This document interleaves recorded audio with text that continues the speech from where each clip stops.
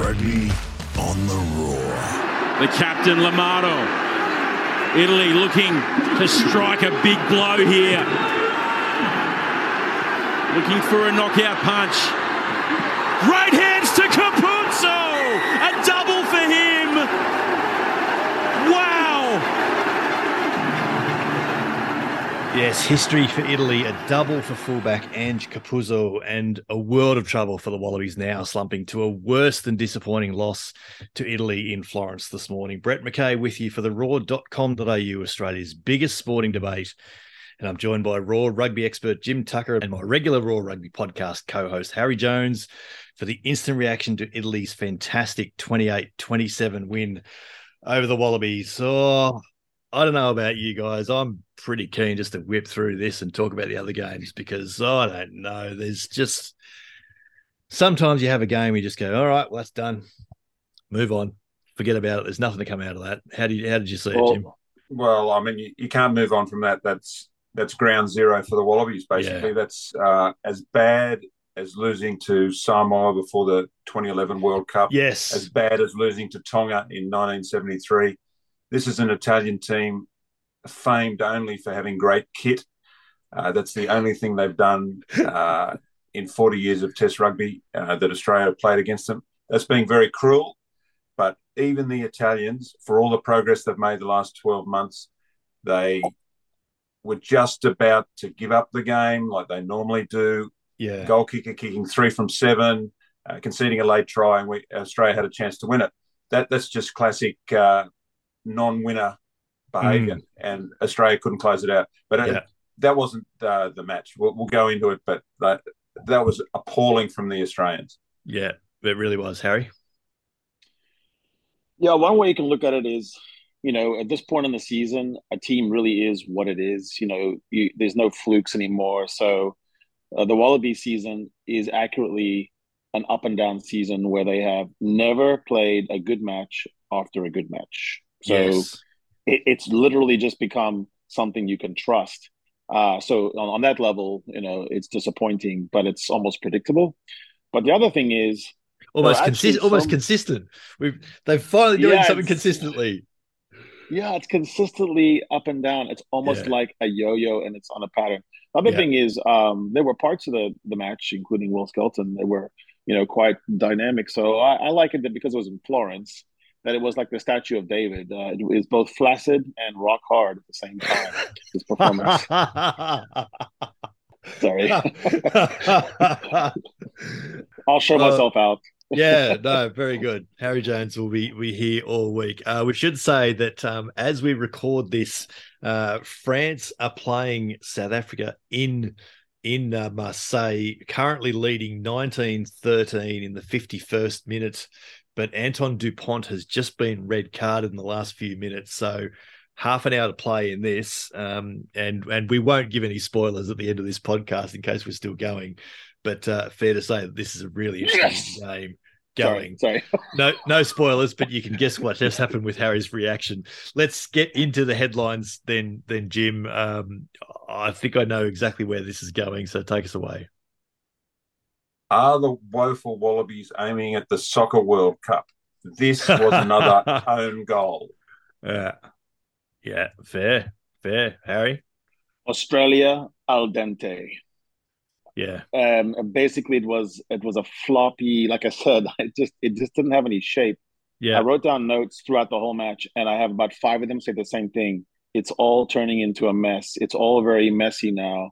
And this is not just for the Wallabies. I mean, both teams played a very messy match. Yeah. I'm going with the alliteration. It's just, it's amazing. Azuri annihilate Australian ambitions because I don't know where the Wallabies go from this now. It's completely what you said, Harry. Everything, all the good that came out of the France game last week, which was on top of a up and down performance against Scotland the week before, it's just gone. And so now we've got to try and pick stocks rising and falling. And I don't know about you guys, but I don't think the stock rising is going to take very long at all. Have you got any, Jim? I thought Will Skelton, that's the best the Wallabies have used him since he returned to the side true. last year. That's good, actually. They had a plan to get him involved, coming hard off the back of a line-out. Good play. They used him in midfield, and he dished off a couple of nice offloads. So you finally saw the value of Will Skelton. He was right up for the game. His big motor, like he kept on performing. I think you'd probably log about 9 or 10 carries for him all up. Yeah. So I thought he was very assertive. So that's a big plus for the Wallabies. Who do you pair him with as a lock? Frost, unfortunately, I think pulled out of the game. So I'm thinking the World Cup locks for the Wallabies might be Will Skelton, Nick Frost as starters, or Isaac Rodder if he comes back in. That looks to me like a good pairing. Like Skelton and Arnold, that'd be going with two overseas-based players who probably haven't been in Rennie's situation as much as they needed to be. So I think one overseas-based player would probably be a starting lock and one of the locally groomed performers. Yeah, I don't think, presuming, and we can only presume that it's going to stay with 3 overseas picks. I can't see 3 of them being used on locks, which makes for an interesting conversation, because I think there was certainly plenty of assumption that Cooper, Kurambete, Karevi would be the 3, and so now obviously those 3 won't go into 2. Harry, where do you try and find a positive in this? Well, it's difficult. I mean, I thought Will Skelton was used properly, like Jim said. I thought Cato Noble took his try really well. There was it was a good line. Very good body control for a big man to get down that low and be basically unstoppable. I thought McWright had the same unstoppable body shape on his try. And that's been good because Wallabies have had bad body shape a lot of the year. The other thing I would say is that TMO, Marius Jonker, oh my God, that was good. I mean, there was a try scored, and the referee went to the TMO and he said, "Yo, it's good." Yes. Can we? Yes. Yo, it's good. Yes. Good. And then the referee tried to slow it down some more, and Jonker had none of it. He was like, "Yo, it's good. Award it. Go now." Yeah, it was very clear that he'd already checked the foot in touch, and the same thing happened. I switched over to Ireland Fiji at halftime, and the same thing happened in that game. Whoever the TMO was there. His name was also Marius. So basically, it's all TMOs named Marius. Yeah, right. So it was Marius van der Westhuizen. Marius van der Westhuizen. Yeah, the other one. So whoever was the on-field referee then in Dublin said, "We just need to check that." Yeah. And van der Westhuizen straight away says, "If you're checking touch, it's fine. You can award the try." Yeah. So. I don't know if this is a new workflow or a new progress or something, but I agree with you. That was actually really, really good. It was good to see. I'm there for that. If it's going to be in the World Cup like that, I'm there for that, because there's nothing more killing a live audience, because you have no idea what's going on. Yeah. They were selling extras in Dublin. You could actually buy the earphones to listen to that. But in general, you're sitting there just going, okay, what's going on? Now what? I love that. Yeah, no, it's good. It's good. Proactive refereeing. I'm there for that. I actually did just find a note, and it's flowing on from what you guys have both said about Will Skelton, and I've simply just scrawled, and I can sort of barely read it, that Swain and Skelton actually worked quite well as a combination. I was pretty happy with that, and Hannigan and Skelton early in the second half were carrying very well as a pair as well. So they were getting good gain line. They were getting, good post contact meters and all that. There was a bit in that. So, I mean, feels like it's clutching at straws for a little bit, because we can move into stocks falling now. We might be doing well to keep this under half an hour now, because, this is a long list. Jim, how far do you want to go? How deep do you want to go on this? Well, I mean, this is a fairly brutal call, but I think the Wallabies have backed the wrong horse. Noah Lolosio has had 16 tests now. He was invisible against Italy, and that's enough for me to say he shouldn't be an investment for the Wallabies as a fly half now. Very nice pass to put Tom right over, but in a match like this, Lolosio has got to grab it by the horns and just control it and initiate things, and he just was invisible. And that's a hard call. He was the right guy at the time when Rennie needed a young 5'8" to groom, but his progress has been negligible in not in his heart and not in his goal kicking, but just in his ability to take a match by the scruff of the neck when it's required.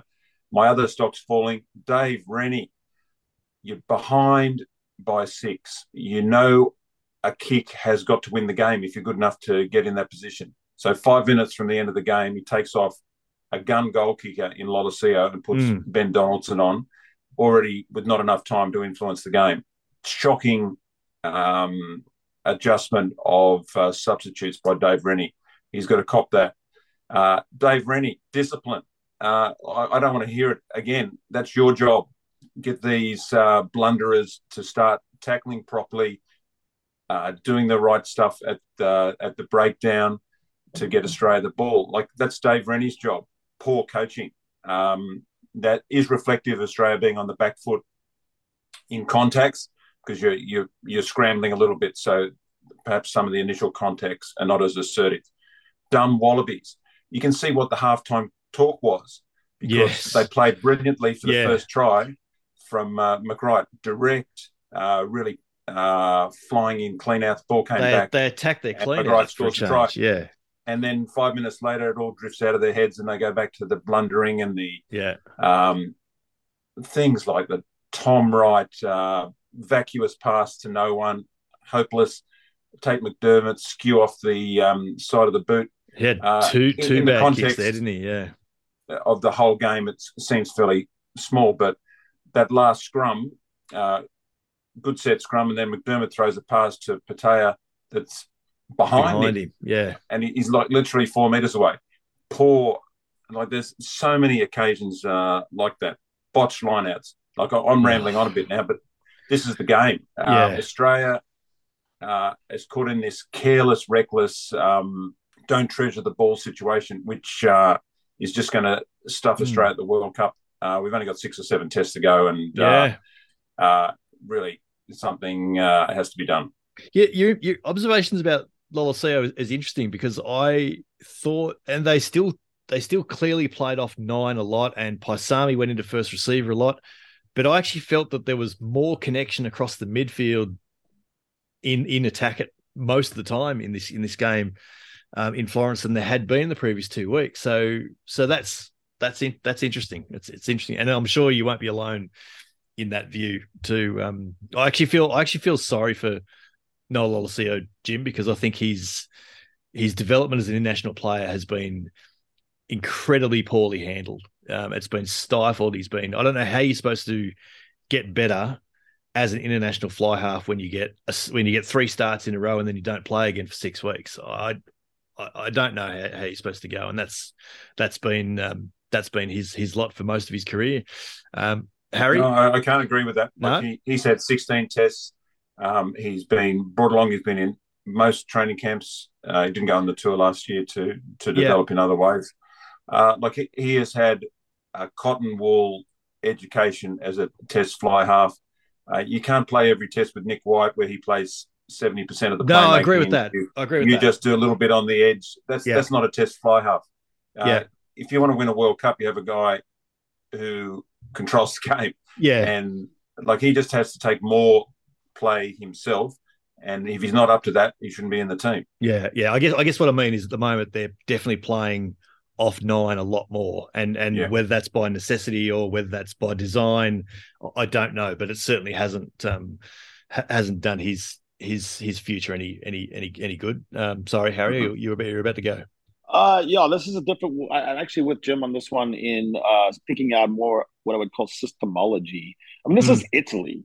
Italy is single-handedly takes all the statistics in 6 nations and makes them almost meaningless because everyone gets a bunny game. Yeah, I mean, this is Italy. I understand it's at home, but still, this is one where I thought that the team could actually put one away, run up a score, feel good about themselves. It was the only match on the tour that you wrote in before the tour and said, that's the one we're going to win.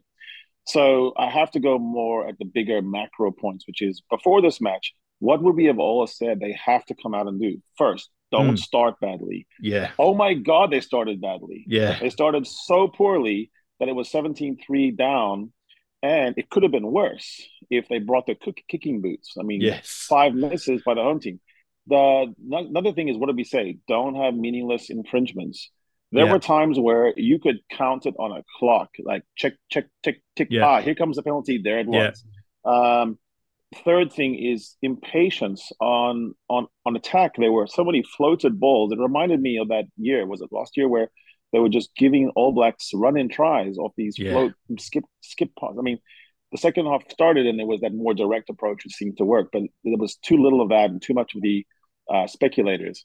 The next thing I would say is there was not really a shape sometimes, and it lent itself to being counterattacked on, which was maddening. Which happened several times. Yeah, Italy could score that many points with a scratch number 10 that was brought in at the last minute.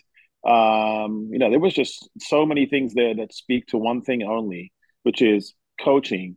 Yeah. I don't know what's his name. Kieran Crowley, is that his name for Italy? Completely outcoached Dave Rennie. I mean, Dave Rennie has to cop that and say, I got outthought, outplanned, and I did not get my troops ready for the 3 or 4 swing thoughts that you have to have. And then he botched it as well by doing what Jim said. It's like in the NBA or basketball where you put a guy in who never played the whole game for the winning free throw. You know, it's like you would do that to your opposition. You would ice their kicker that way. You know, and here you go. I mean, I think we all said it in our WhatsApp group. Like, oh no, this is going to be a big moment. Ben's going to have to make a kick.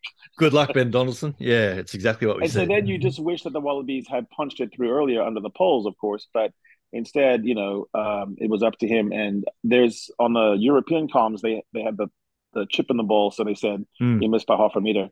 And all through the match, they had commentary about exactly measuring. But I just thought at that moment I couldn't even look at the screen. I felt so bad for Ben.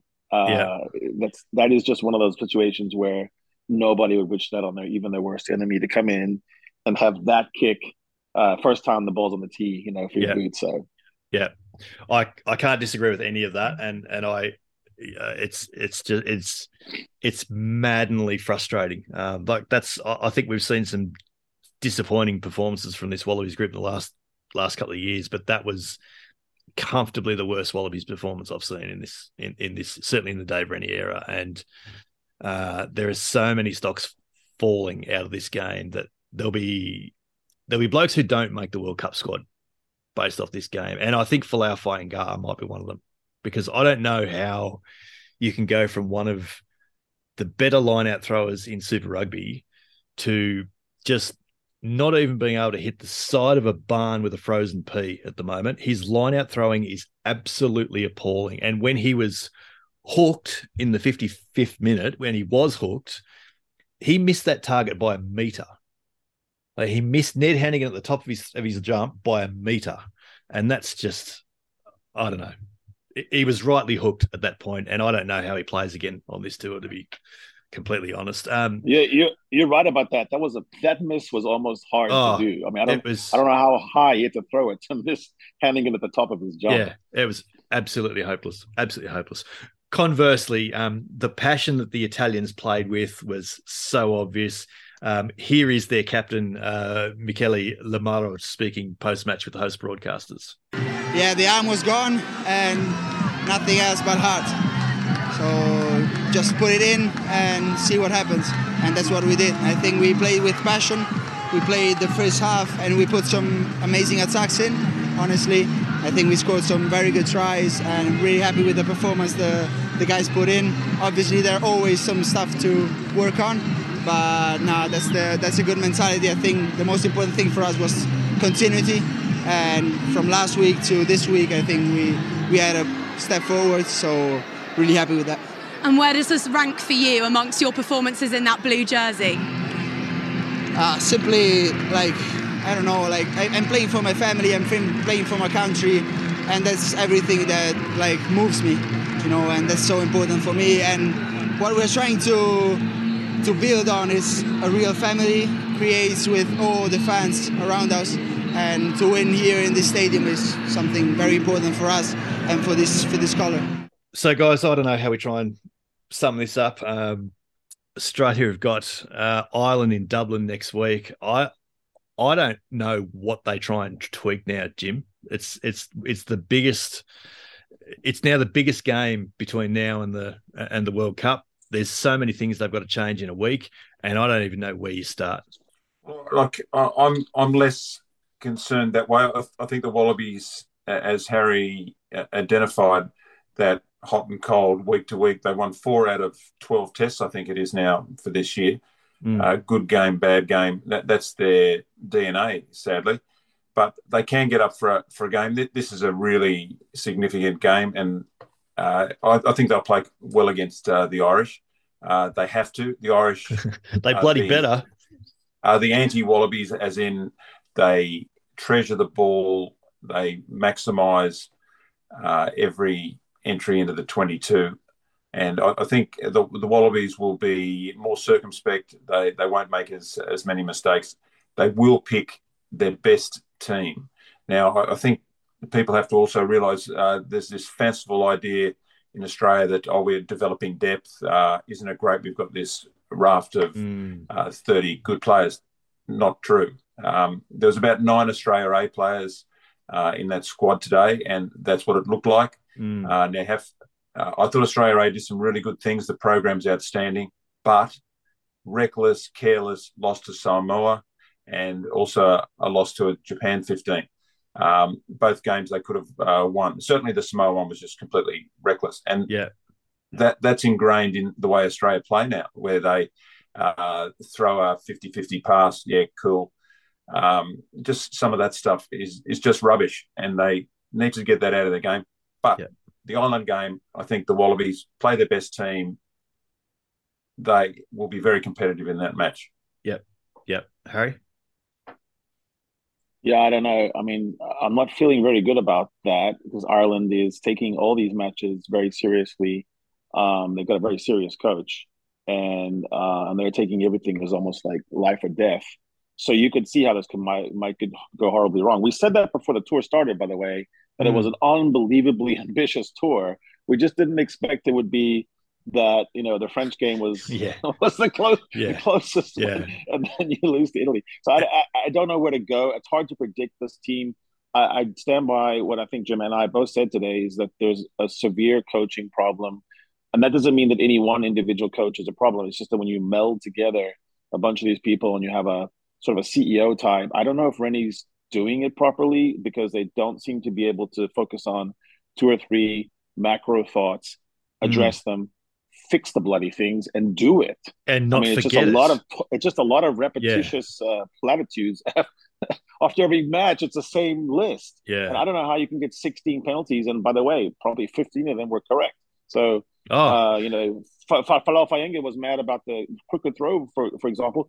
I mean, all of his throws were crooked. Yeah. And he could have been pulled up on every single one of them. Yeah. So, they've got to be more fundamental in their approach. Yeah, absolutely. The interesting thing here, and I don't know where the Wallabies go. I'm at the point now with them that I don't know what they change. And interestingly now I'm going to have to try and think of something to write between now and Tuesday, and I don't know what that is right this point in time. I don't know what you can say about this Wallabies team that hasn't been said a million times over, and that might actually make a difference. So I'm glad I'm not a coach.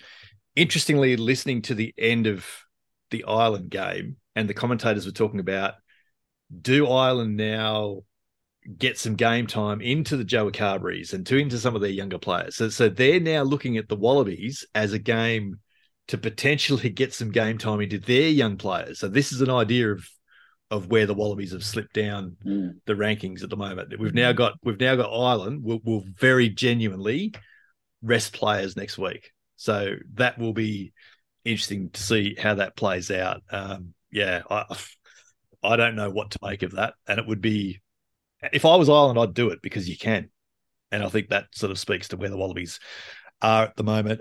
We'll wrap this up, I think, guys, but just very, very quickly, some scores from the games overnight. Ireland did beat Fiji 35-17 in Dublin. England had a big win over Japan at Twickenham, 52-13. Wales overcame Argentina to win 20-13 in Cardiff. France and South Africa is still in progress. I won't say where that's up to. It's got about 10 minutes to go.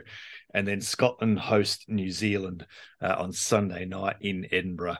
at Murrayfield, obviously, and that will be an interesting game in itself. But I think, guys, that's us done for a painful instant reaction. I've got to say, it's history in Florence. Italy's 28-27 win over the Wallabies, their third match of this disastrous spring tour of Europe. Thanks to you both. It's I don't know, it's been a cathartic chat, but I've enjoyed it nonetheless. Cheers, Brett. Cheers, Jim. Cheers, Brett and Harry. Yeah, we'll have all the fallout today, tomorrow, and through the week on the raw.com.au, Australia's biggest sporting debate, the home of all your favourite international rugby analysis, opinions, and conversations. Thanks so much for your company. We'll be back next Sunday with another instant reaction when the Wallabies head to Dublin and take on Ireland.